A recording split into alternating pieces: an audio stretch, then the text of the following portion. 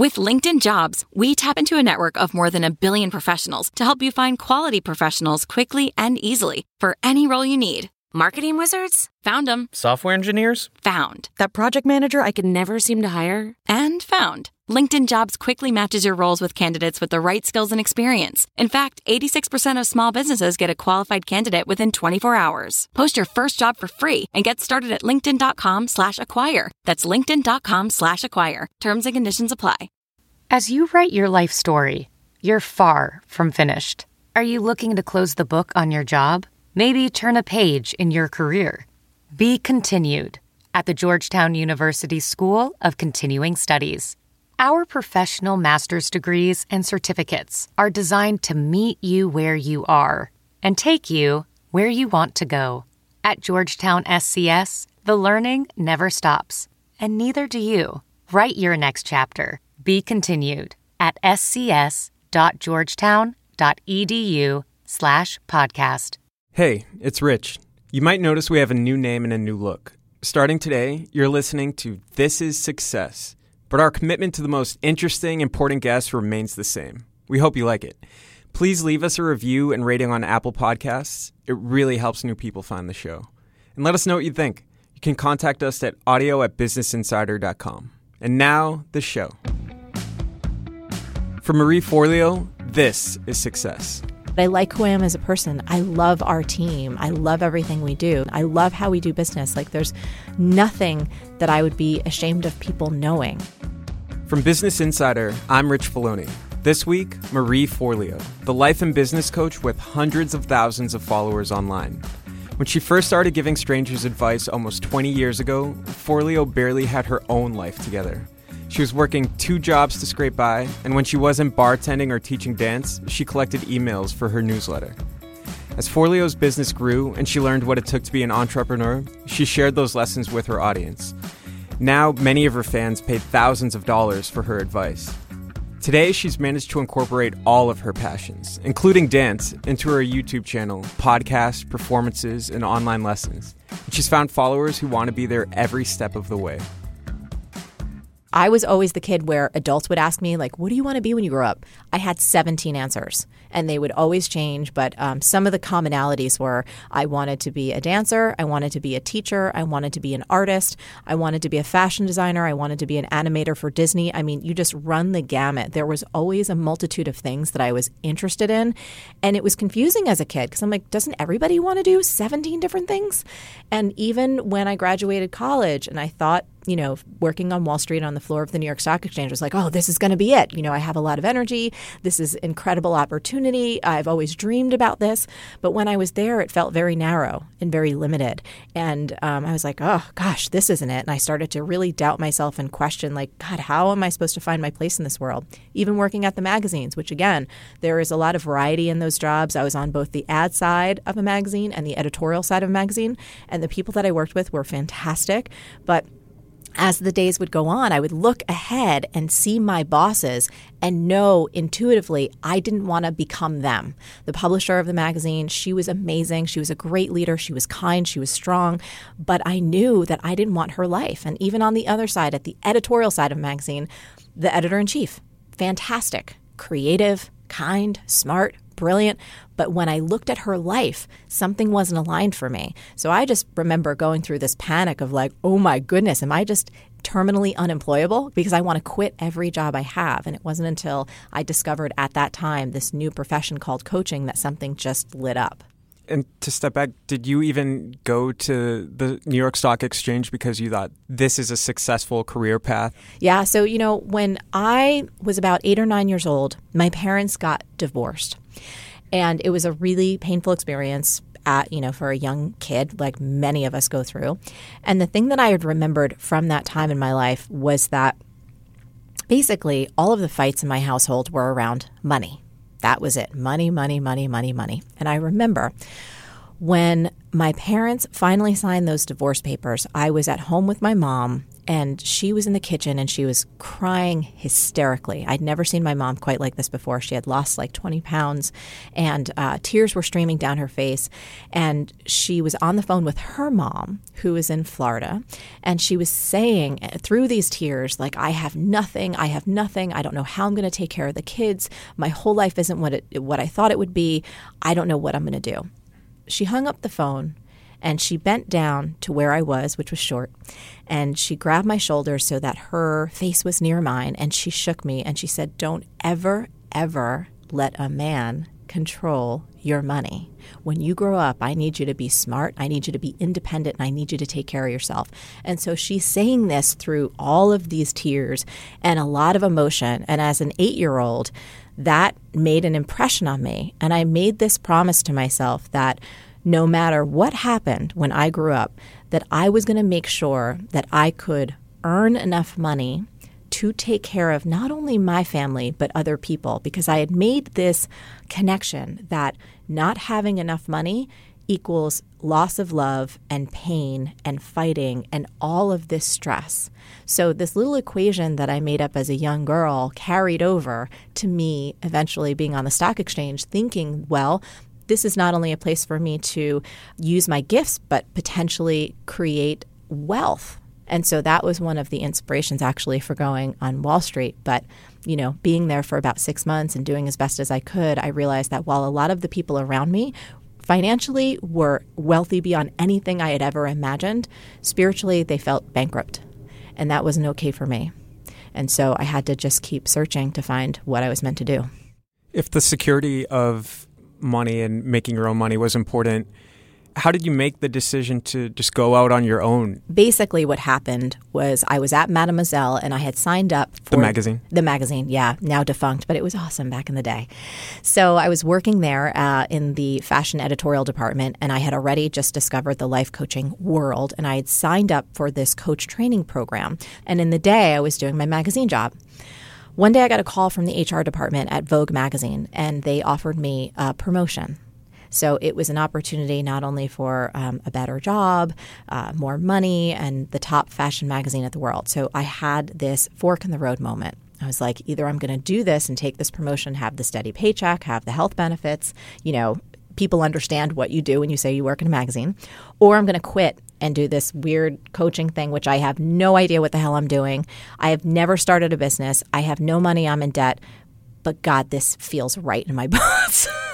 So I turned down that promotion. I quit my full-time job, and I went back to what I was doing in college, which was bartending and waiting tables. But I was willing to take that risk because of all of the pain, the pattern of the persistent failing that was happening before, and the fact that I was willing to live on the cheap. Like, I didn't care if I was eating mac and cheese all the time. I wasn't trying to keep up with the Joneses. I mean, I had that little voice in my head because many of my friends were going off to law school, getting MBAs, having stable jobs. Some of them were getting married and even starting families. And here I was back at bartending, back doing something that I did, you know, as a teenager. And what were you studying? How do you define being a life coach? Well, it was a place called Coach University. And they had a whole training program, and it was learning about how to support people. I actually started my undergraduate career as a psych major. But when I stepped foot in my first class as an undergrad as a psych major, and I sat down in that auditorium, and the professor started talking about how everything in your life is basically the result of your crappy childhood, I literally got up and left. It just didn't feel right to me. It just felt so You actually blamey. left the I class. actually left. I went straight to the bursar's office, and the other thing that I was interested in was business. So I changed my major in that moment. And so when I graduated and went through all this stuff and then found this world of life coaching, the positioning was very different. It was not about healing people in a psychological framework. It was going, hey, you can actually work with people and help them create a strategy to have a life that really works for them. It felt less about blaming your history on your parents or the past, and very proactive, very positive, very kind of inspiring and collaborative. And those words perfectly describe me. And why did you think that you'd be able to help people find their own path if you had all of these questions about yourself? I was excited about the topic area. I was insatiable about the world of personal development. So once you kind of open that Pandora's box, at least for me, I felt like there was this whole world of personal development that I was just discovering that I felt like everyone else should know about. And as a woman from New Jersey who just likes to talk, anytime I find out about something that's great or wonderful or that I think is valuable, I tell everyone about it. If it's the best pizza, if it's the best ice cream, if it's whatever. So there was something in me that was discovering this whole world of knowledge that I felt needed to be shared beyond this tiny little realm of folks that were either interested in spirituality or personal development. And for whatever reason, something inside me said, you can do this. So I just followed it. So when you started out as an online business coach, you were one of the only people doing it. So this was like 1999, 2000, 2001. Yeah. And just to clarify, I didn't even know what online business was. I started off as a life coach, which I hated that term, but it was the closest thing that matched what I wanted to do. But I was ripe old age of 23. So I had that part of my brain that was like, this is dumb. This is insane. Who the heck's going to hire a 23-year-old life coach? Like, you haven't lived life yet. This is ridiculous. But I couldn't deny that part of my heart and my soul and that deeper knowing that just was like, you need to do this. Like, it doesn't matter how ridiculous it is. You need to follow this and at least try this, because working on Wall Street, working in magazines, doing all the things that I did previous to it that were traditional, steady paycheck, healthcare, prestige, none of that worked. I quit all of those jobs because I was miserable. So what was it that was fulfilling about what you're doing now that the other jobs that you had in the past didn't get at? One of the things that's very different that I realized is like I am allergic to going to an office every day. Like I literally cannot do that. It's not how I'm built. I'm also not very good at having people tell me what to do, like having a boss. So those are two things that are very different. But really, I think the third thing is what I do each day. So for example, when I would go into, let's say, the New York Stock Exchange, right? It was very repetitive, like the same things we would do over and over and over. You'd take lunch, you'd come back, you'd do it again. And yeah, there were little different interactions, but it was very repetitive. When I went into the ad sales, it was like, yeah, typing up stuff on a computer and selling things. But I don't feel like I really believed in, not that there was a lack of integrity, but it was, selling advertising space for, say, travel companies. And yeah, I love to travel, but it wasn't connected to like my heart and soul or changing people's lives. Same thing in Mademoiselle, where it's like, yes, I appreciate fashion. That's cool. And, it's lovely, but it doesn't tug my heartstrings. Whereas people and the quality of their lives and seeing them go from a place of maybe frustration or pain or even just confusion, and then having them cross this chasm to where they are living in their full potential. They are doing the things they want to do. They are on this path where they feel great about themselves, and there's tangible results. They're making more money. They're happier at home. They're taking better care of their kids. They're taking better care of their health. When I see that I can play just a small part in having someone go from that point A to point B, I want to spend my whole life doing that. And that's what I get to do every single day. So that's how it was very different than what I did before. And was there always the online component there? Well, yes, because I used the internet to effectively mask my age because I was so insecure because I was so young. And I got headshots done, and I actually showed my friend the other day that made me look probably like, 15 or so years older than I was.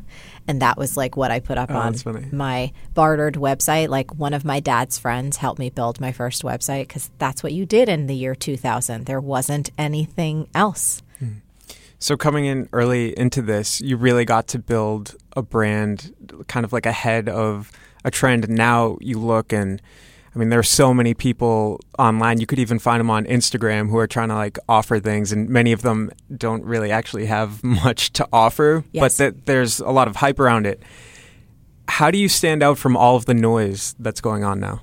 For me, I never even really give any attention to that. I've always been one of those people who just puts my head down and does work. And I think especially in this time when we're so inundated with so much information and we're so starving for wisdom, I feel like I'm uniquely positioned to be able to say, hey guys, focus over here. Or this is something that I've tried that's really worked for me. You might want to try it too. So I just consider myself a really good communicator, and I strive to, whether it's my own ideas or my own spin on old ideas, or other people that have incredible wisdom, but their expertise is not necessarily sharing it on a large scale. I'm trying to do my best to get those ideas and concepts and people out there so that people can have better lives. Do you think there's value in being a kind of jack of all trades? When I started reading success books and how to be a success in business or how to be a success in life, a lot of the messaging was around niching down and choosing a very specific thing that you're going to be great at and getting known for it. I was like, but wait, there's all these things I want to do. And I found no examples in these books for someone like me. So I do think that there's those people like my partner in life, Josh. He knew since he was a little boy that he wanted to be an actor. Like that was the thing that he wanted to do. And while he has other interests, he was very, very clear. And I've met other people like that as well, who from the time of even when they're 6 or 7, they're like, I want to be a writer, or I want to be an astronaut, or I want to be whatever. And they wind up pursuing either that or something close to it. I think that there are other of us who have a multitude of passions and talents, and that we're just coming into an age where that is not only acceptable, but needed. I call myself a multi-passionate entrepreneur. If you're built somewhat similarly to me, where there are many things that you want to do and explore, you should do them, because there will likely come a convergent point at multiple areas in your future where everything you've done before comes into play. And then all of a sudden, like in my case, it creates such a unique strength set and talent set that is unmatchable by anyone else. So for example, as I was growing my coaching practice, it was super tiny. And part of what I was doing that personal development work on myself. And I felt really uncomfortable just calling myself a coach because I had an interest in spirituality, in digital marketing, in business, in health and fitness, in hip hop dance. How do you fit those things together? People would ask me at like cocktail parties, like, so what do you do? And I would basically want to run into a corner and cry because I was so embarrassed. I never had a good answer. I never had that one party line I could trot out that actually made sense. And so I just started actually going, well, do you want to know what I'm doing tonight? Like I'm going behind the bar and making drinks. And then tomorrow I'm going to be doing this thing called life coaching. And then on Friday I'm going to be doing something completely different. But here's my point. I realized that I had this passion for dance and for fitness and that I wanted to give it a go. I wanted to have that be a part of my career, not just something that I did as a hobby. As you were doing everything else? Yes. And I would work 7 days a week because I could at that point. I didn't have family obligations. I was just on my own and I loved it. And quite frankly, I needed to do it to keep a roof over my head. Like that's part of what I did. And when I made fitness videos, for example, I was a background person, then I choreographed and starred, and there's like 4 of them. Like if you walk into some Target or Walmart, you will see this cheesy face with like a smile and my hands on my hips and dance off the inches. Like they're there and they're out there. And people will often on social media be like, is this you? I'm like, it's totally me. They're like, you helped me lose 30 pounds. I'm like, awesome. Anyway, understanding how to be in front of people and teach what folks could consider like a complex dance routine, break it down, make it simple, and get people actually doing it, those skills serve me now. The fact that I have my own show, my ability to be comfortable on camera is absolutely related to different parts of my career earlier, but I didn't know that I was going to have a show. Like so many of the things that I did earlier come into play now, but I could have never predicted it. And if I never gave myself permission to pursue all of my passions and kind of take the path that's, a little bit off to the side, I don't think I'd have the business or the life or the satisfaction that I have today. And at what point did you make yourself the brand, where you weren't just some life coach, you were Marie Forleo? Yeah. I think that was just kind of a natural evolution. At first when I started my business, I had all these different names. Like one of them was like The Good Life Inc. because I thought to be an official business, I should have an official name. And I tried that a bunch of times and I kept failing because I'm like, I would outgrow the name. I was like, I'm over that. And then I finally realized the one thing in my life that's never going to change is my name. So I left all of that behind. And I just was like, you know what?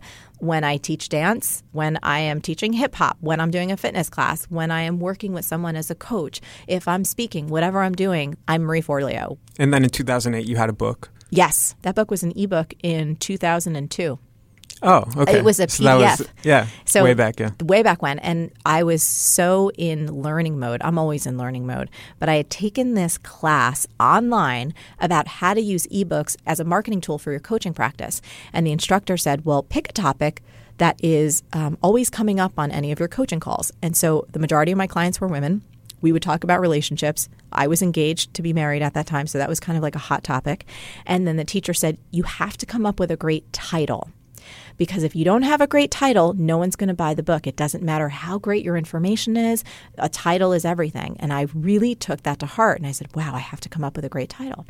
And one day, I remember it so clear, like in my mental theater, the title, Make Every Man Want You, How to Be So Irresistible You'll Barely Keep From Dating Yourself. It literally like popped into my mind. I was like, that is a damn sassy, great title. Like I would pick that up. And it was a little tongue-in-cheek, which is very me. And so I wrote that as an ebook. After kind of writing that book, doing my best, it was full of like pink highlighter, so many exclamation points because that's who I am, but I had no clue how to write. And I'd put this thing out there. I'd started selling it. And in my personal life, I realized I didn't want to be married to the guy I was engaged to. And I was like, okay, clearly I should not be selling a book about dating and relationships when this part of my life is like totally a shit show. So I actually took that ebook off the market. But after a few years, when I had some new wisdom and got some coaching and like kind of straightened out a few things within myself, I rewrote the book, self-published it myself, sold about 8,000 copies fairly quickly because I was starting to understand online marketing, and then eventually sold it to McGraw-Hill and they republished it. Now it's in like 16 languages. With that title, like, even though it's cheeky, it kind of seems off-brand from the stuff you do now. Yeah. Make Every Man Want You. Oh, yeah. I mean, it was, you have to get, this was like the early 2000s, right? I wouldn't say it's off-brand. I'd say it's an earlier version of me. The book is actually, it's quite a spiritual book, and it's about personal development and living in the present moment. But I knew at that point, if I had called the book like How to Be Present, no one would buy it. So I was playing a little bit with the idea of a Trojan horse concept. Sell them what they want, give them what they need. So if someone's in a point of pain, particularly a woman, around that area of her life, and she happens to have a little bit of a, cheeky sense of humor, she might pick up that book and get so much more. And I actually still hear that to this day. And how did you end up getting thousands of followers? Like, how did you go from nothing to completely nothing to having a following? How does that happen? I used to carry a yellow legal pad with me to the bar. So I would go on my bartending shifts, and inevitably, most people, when they sit at a bar in a restaurant, would be like, so what else do you do? And they would always assume that I was an actress. And I was like, nope, I have a coaching business. And they're like, what does that mean? And so I'd tell them what it meant. And I said, well, I also have this weekly newsletter, and I write it every week. And it's just tips to help you have a better life. Do you want to join? And of course, at that time, no one had really heard of email newsletters. So I would collect those names and email addresses. I would put them on. I remember doing Toastmasters. I would go to networking events. When I started kind of getting more active in the health and fitness world, every time I would teach a hip hop class, every time I would teach a fitness class, I would have this yellow legal pad, and I would tell people at the end of every class about what I did.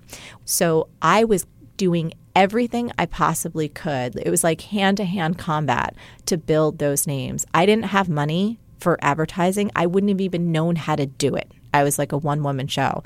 Was there ever a point as you were building this where you questioned what you were doing in the first place, going out on your own? Gosh, I have a lot of moments of self-doubt just as a human. But once I got entrenched in this world and I spent my days like learning and understanding human behavior and psychology, I've never doubted that because it always feels so right. It feels like I am born to do this. That doesn't mean that there's not hard moments, but once I left, I never really questioned, was that the right move? I questioned whether I would eventually make it, like if I was going to be successful enough to keep a roof over my head, but doing it always felt so right that that's what propelled me forward. How important is it for you to have full control of your business? It's been really important. My first experience with the traditional publishing world, I told them I had this different subtitle and I had already created artwork for the cover. And basically when they bought the book, they changed everything. And they said, no, you don't know who your market is. We know better than you do. And I was like, no, wait, I've been doing this. I've been talking to these people. I've been selling this. No, I actually have understanding to who I'm connecting with. I'm so grateful that they took the book. I'm grateful for where it is now. But as a creative, it was really not a fun experience for me to watch my little baby and get parts stripped out of it. And I didn't agree at all from a creative standpoint. So that actually inspired me to go you know what? I'm going to do my own thing. And I love having complete creative control. Have you ever turned down potential deals because of this? Oh my gosh, all the time. Throughout the course of my career, people have approached me with ideas and possibilities in terms of my own television show or pitching different television shows and things like that. And honestly, it's never felt right up until now. That's not saying that if something didn't come along that did feel right, but everything kind of always felt off in the past. And it was always as though they wanted me to be a version of me that didn't feel quite true or quite real. And let's be honest, I say 4-letter words a lot. There are kooky things that I want to do. With our show, Marie TV, we have comedy sketches. I have people in wigs and people in outfits and doing crazy stuff on green screen. And it's just a weird, quirky sense of humor that I get, that my people get, but I don't know, you know what I mean? If somebody from a network's like, no, you should be so-and-so. You have a framed photo of you with Oprah Winfrey Yes. in your office. Yes. So when did you meet her and what was that like? Oh, gosh. So first of all, I've been an Oprah fan since as long as I can remember, watched her as a child. And I think it was in 2012, her team had reached out to us, someone on my team, and they were looking to do this panel about thought leaders for the next generation for Oprah's Super Soul Sunday show that she had on her own network OWN. And I just remember getting that call and be like, are you freaking kidding me? It was just so unreal. And I remember flying to Chicago, and it was the wildest thing. They put me up in the same hotel where I believe that they'd put up all of their guests for, the time that they were in that city. And I could almost hear the VO of Oprah as I was in the elevator, all of our guests stay at the JW Marriott, the thing that kind of happens almost at the end of every show. And as I was in the elevator, I'm like, oh my goodness, this is me. This is crazy. That experience was incredible. I love her still. The more I learn about her and the times that I've met her and had a chance to interact with her, she just gets better and better. Her team's amazing, and I just feel I love her and I adore her. And how do you personally define success? For me, I love echoing Maya Angelou's sentiment on this. It's liking who you are, liking what you do, and liking how you do it. And I feel for me, I can check all of those boxes. I really do like myself. And there's always things that I need to work on, and there's always weaknesses, and there's always areas that I'm like, okay, great, I'm excited to get stronger there. But I like who I am as a person. I love how we do business. There's nothing that I would be ashamed of people knowing. I love our team. I love everything we do. So there's so much joy and fun in that. So for me, setting goals is exciting, and growth goals are exciting just so we have a place to go. But we were talking about this on the team the other day. It's we just don't like vanity metrics. I don't give a shit. Do you know what I mean? If someone has a gajillion Instagram followers, oh, they're doing better than you. I'm I don't know how you're measuring that, but are you happy? Are you healthy? Do you put your head on the pillow at night and feel I really did great work today? And I'm exhausted in all the right ways because I just squeezed every drip of my gifts out in a way that was fun, that touched other people, and that I feel damn it, I really did it today. And I feel that most of the time. What advice would you give to someone who wants to have a career like yours? I would say to really focus on the quality of your work. If helping people and supporting them is what you want to do, start working with people as quickly as you can and start helping them create results. And that's where the majority of the growth really comes from. I have all my videos up online. I was creating content for a decade before Marie TV started. And when Marie TV started in 2010 or so, you can see those videos. You can even see the pre-Marie TV videos where I was talking into my MacBook air with no lighting. I edited it on iMovie myself. I didn't know what the hell I was doing, right? So it's like all that's there. You don't need to have glitz. You don't need to have glam. Focus on the quality of your work, on making a difference to people and continuing to improve your skill set. If you focus there, you're going to have an incredible career. If you focus on the vanity stuff, you're going to be done in a minute. Well, thank you so much, Marie. Thank you. Thanks for listening to This is Success from Business Insider. Our show is produced by Anna Mazarakis and Sarah Wyman. Dan Bobkoff is our executive producer, and I'm Rich Filoni. Don't forget to subscribe and help new listeners find the show by leaving a rating and review. We'll be back next week with $1 Million Listings Ryan Serhant. Tune in to hear about his first modeling gig. I was like, oh, wow, awesome. Like a modeling gig. That would be great. They're like, well, sort of. It's for your hands. I was like, for my hands? What are you talking about? I was like George Costanza?